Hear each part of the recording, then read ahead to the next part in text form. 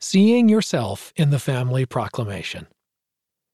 While everyone's family circumstances are unique in some way, the family, a proclamation to the world, contains eternal principles that provide an ideal to aim for as we strive to reach our divine potential.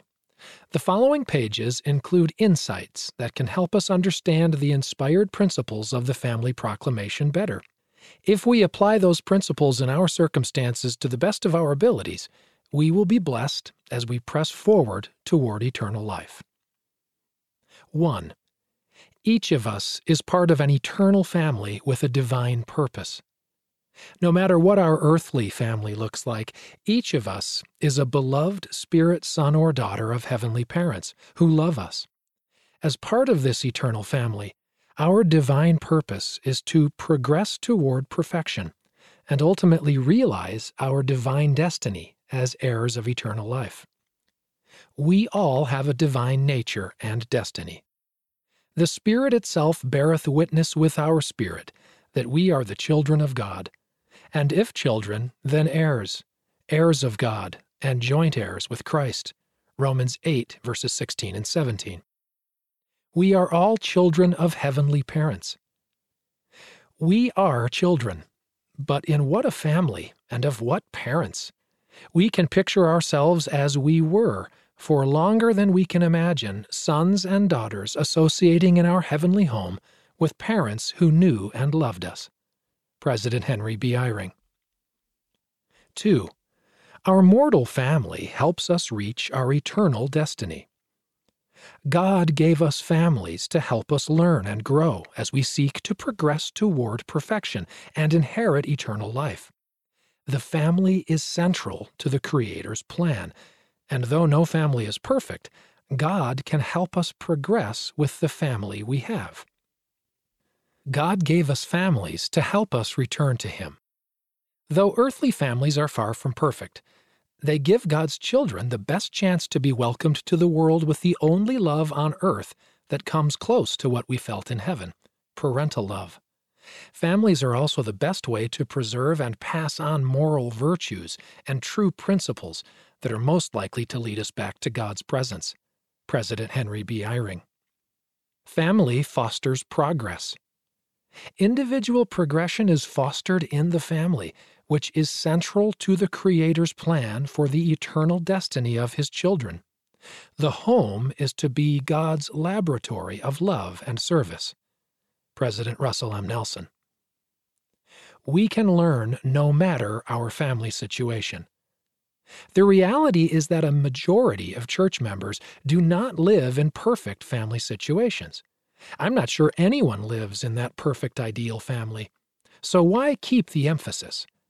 Because family is our destiny, and we are on this earth to learn the skills of strong family relationships, no matter what our own situation is. The Lord sees you. If you trust your life to Him, His hand will guide you every step of the way until you are happy and at peace with all the desires of your heart. Sister Sharon Eubank. My Family Was Enough for His Purposes, by Miranda Gaubatz, Utah, USA.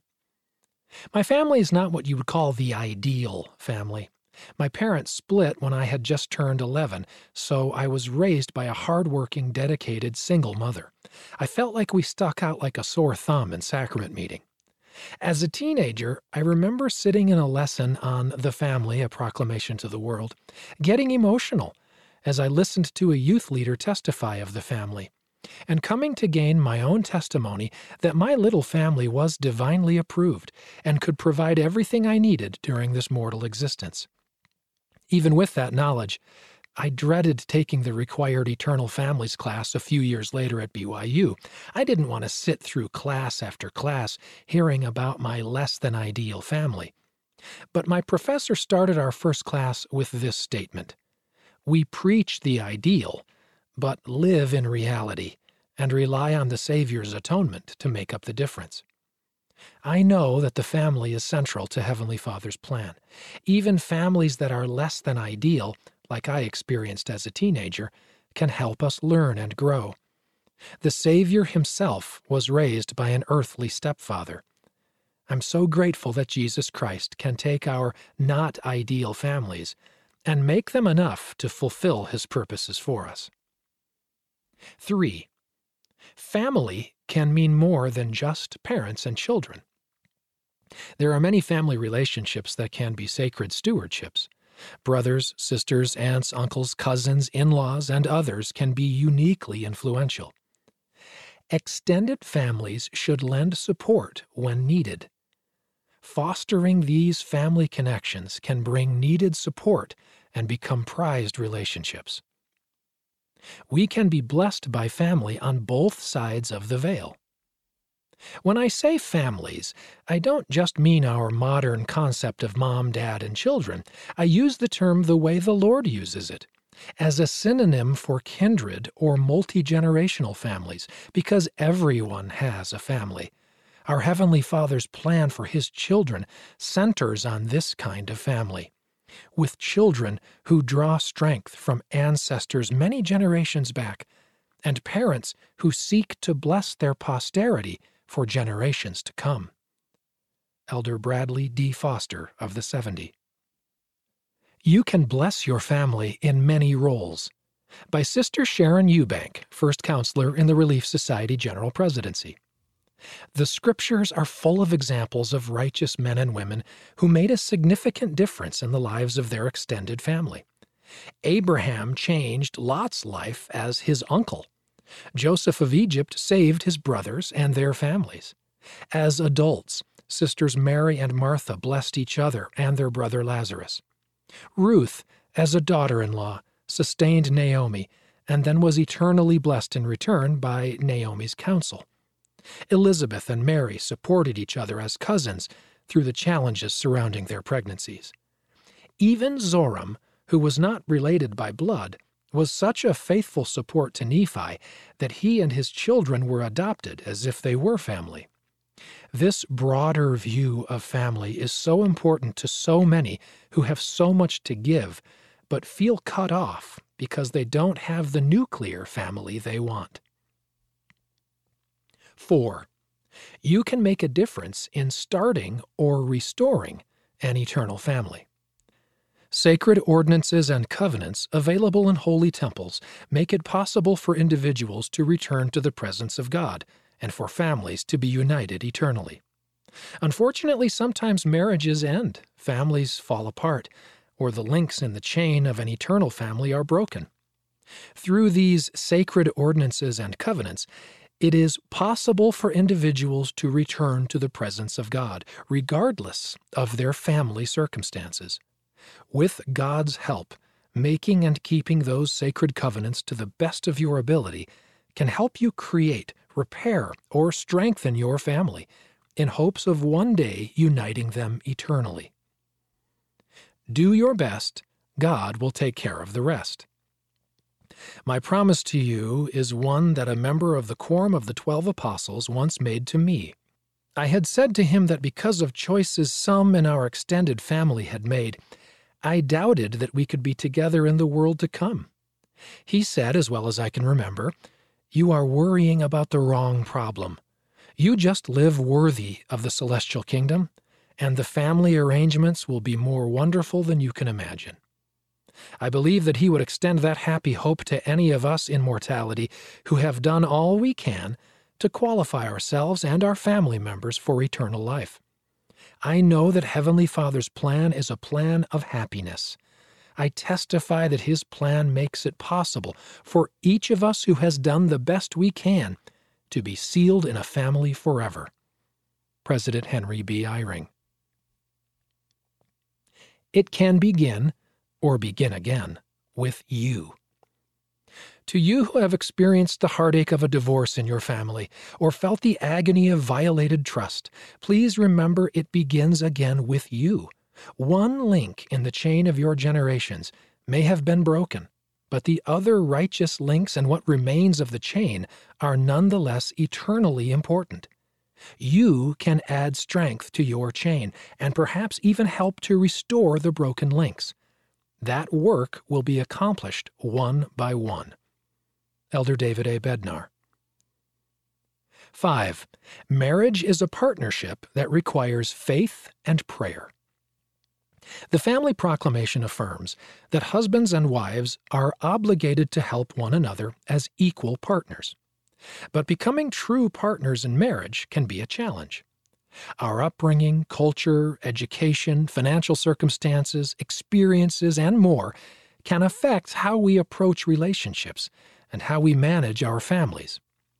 The proclamation teaches that successful marriages and families are established through faith, prayer, repentance, forgiveness, respect, love, and other principles as we counsel and work together to meet our individual circumstances.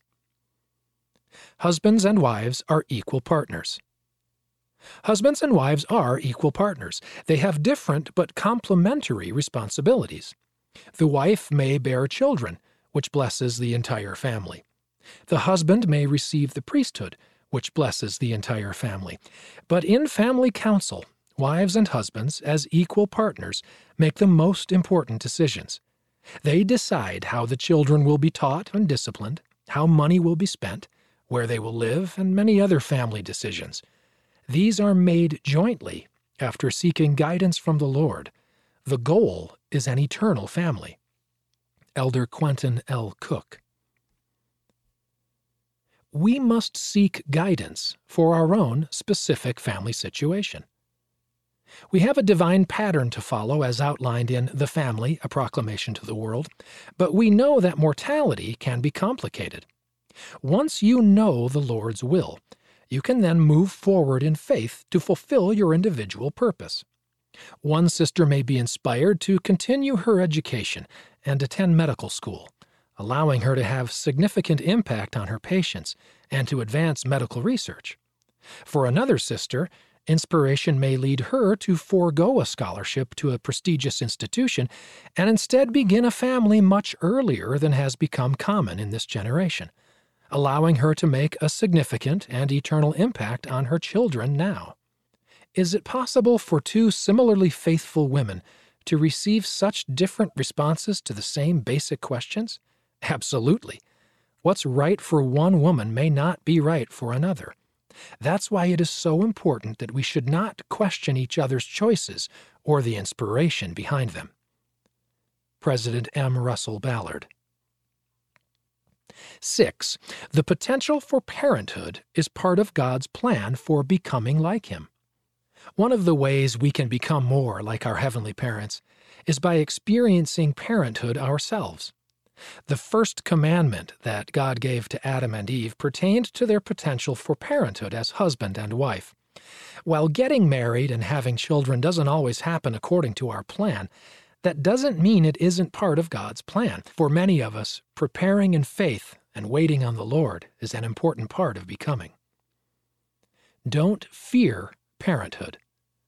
Some years ago, one of our young married daughters and her husband asked Sister Rasband and me a very important, life-influencing question. Is it still safe and wise to bring children into this seemingly wicked and frightening world we live in? Our answer to them was a firm yes, it's more than okay. Yes, we live in perilous times, but as we stay on the covenant path, we need not fear. I bless you that as you do so, you will not be troubled by the times in which we live, or the troubles that come your way. Elder Ronald A. Rasband. Sometimes we must wait in faith. Let me here say a word to console the feelings and hearts of all who belong to this church. Many of the sisters grieve because they are not blessed with offspring. Be faithful, and if you are not blessed with children in this time, you will be hereafter. President Brigham Young. Infertility and Our Ward Family by John McMullen, Alberta, Canada. My wife, Jenny, and I always wanted a lot of kids, always. But after a year of trying, we met the medical definition for infertility. At first, there was a lot of prayer. Every night we would hold hands and ask Heavenly Father to bless us with the child we had prepared for our whole lives. We fasted every month, sometimes more. Every month we weren't pregnant was even harder. Not only was there no child for us to love, it seemed there was no answer to our prayers. It felt like God had heard us asking for what we had wanted our whole lives, and He had said no. We began to question our worthiness.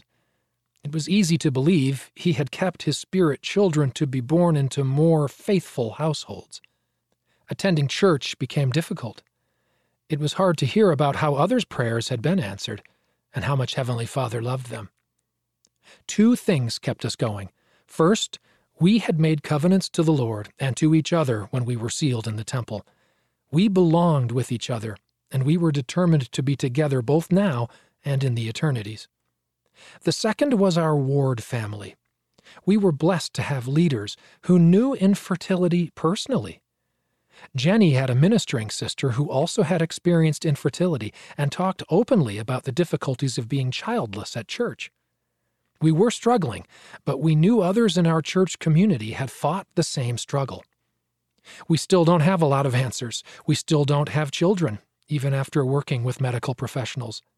We don't know Heavenly Father's reasons, but because we have our covenants and because we have a ward family that accepted and supported us, we've had the time to develop more patience and faith. See Hebrews 12, verses 12 and 13. We look forward to being parents, and while we wait for that happy day, we have a place to belong here in the church. 7. The power to create life is given and guarded by God. In the proclamation, the Lord's apostles affirm the sanctity of life. Because life is sacred, God has given commandments regarding the giving and taking of life. How we respect that power has far-reaching effects for good or evil on ourselves and on society. Sexual intimacy has a divine purpose.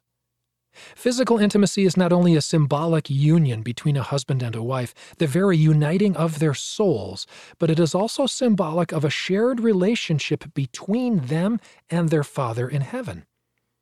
At such moments, we not only acknowledge His divinity, but we quite literally take something of that divinity to ourselves.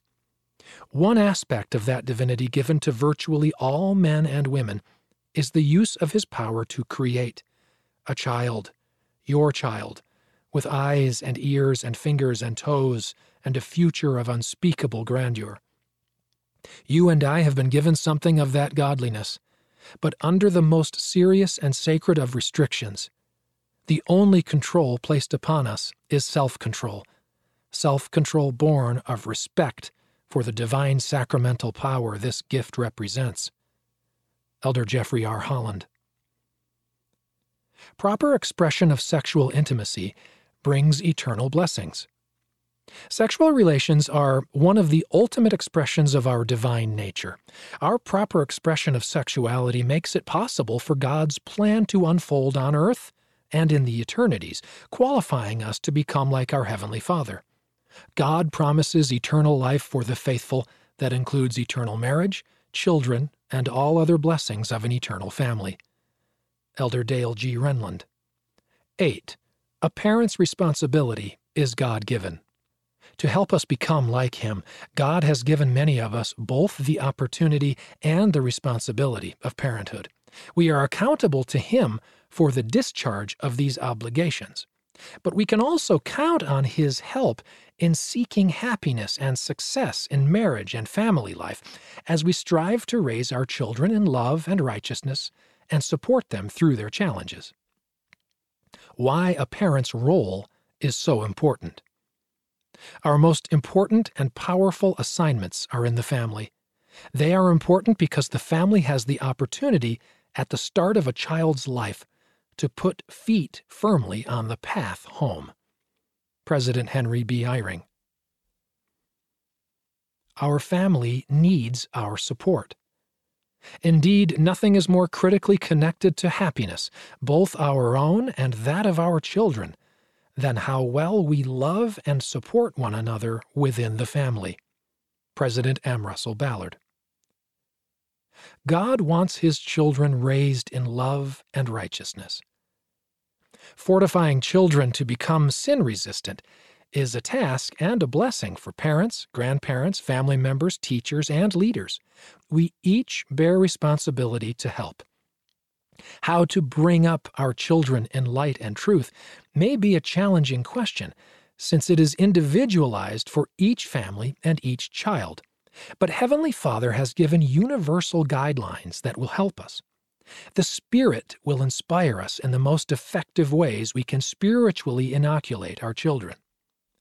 To begin, having a vision of the importance of this responsibility is essential. We must understand our and their divine identity and purpose before we can help our children see who they are and why they are here. We must help them know without question that they are sons and daughters of a loving Heavenly Father and that He has divine expectations of them. Helping children become sin-resistant is to begin at very early ages to lovingly infuse them with basic gospel doctrines and principles from the Scriptures, the Articles of Faith, the For the Strength of Youth booklet, primary songs, hymns, and our own personal testimonies that will lead children to the Savior. Sister Joy D. Jones. 9. We can stand up for God's plan for His family. From before the beginning of the world, it has been our role to promote the Father's plan for His family and defend it against disintegration from within and attacks from without. We call upon responsible citizens and officers of government everywhere to promote those measures designed to maintain and strengthen the family. Understanding why and how is essential. Why we defend marriage and family. The work of the Church of Jesus Christ of Latter-day Saints is ultimately concerned with preparing the children of God for the celestial kingdom, and most particularly its highest glory, exaltation, or eternal life. That highest destiny is possible only through marriage for eternity. Eternal life includes the creative powers inherent in the combination of male and female, what modern revelation describes as the continuation of the seeds forever and ever.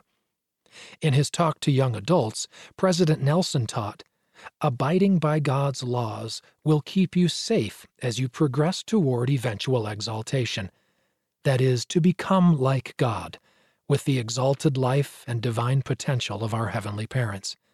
That is the destiny we desire for all we love."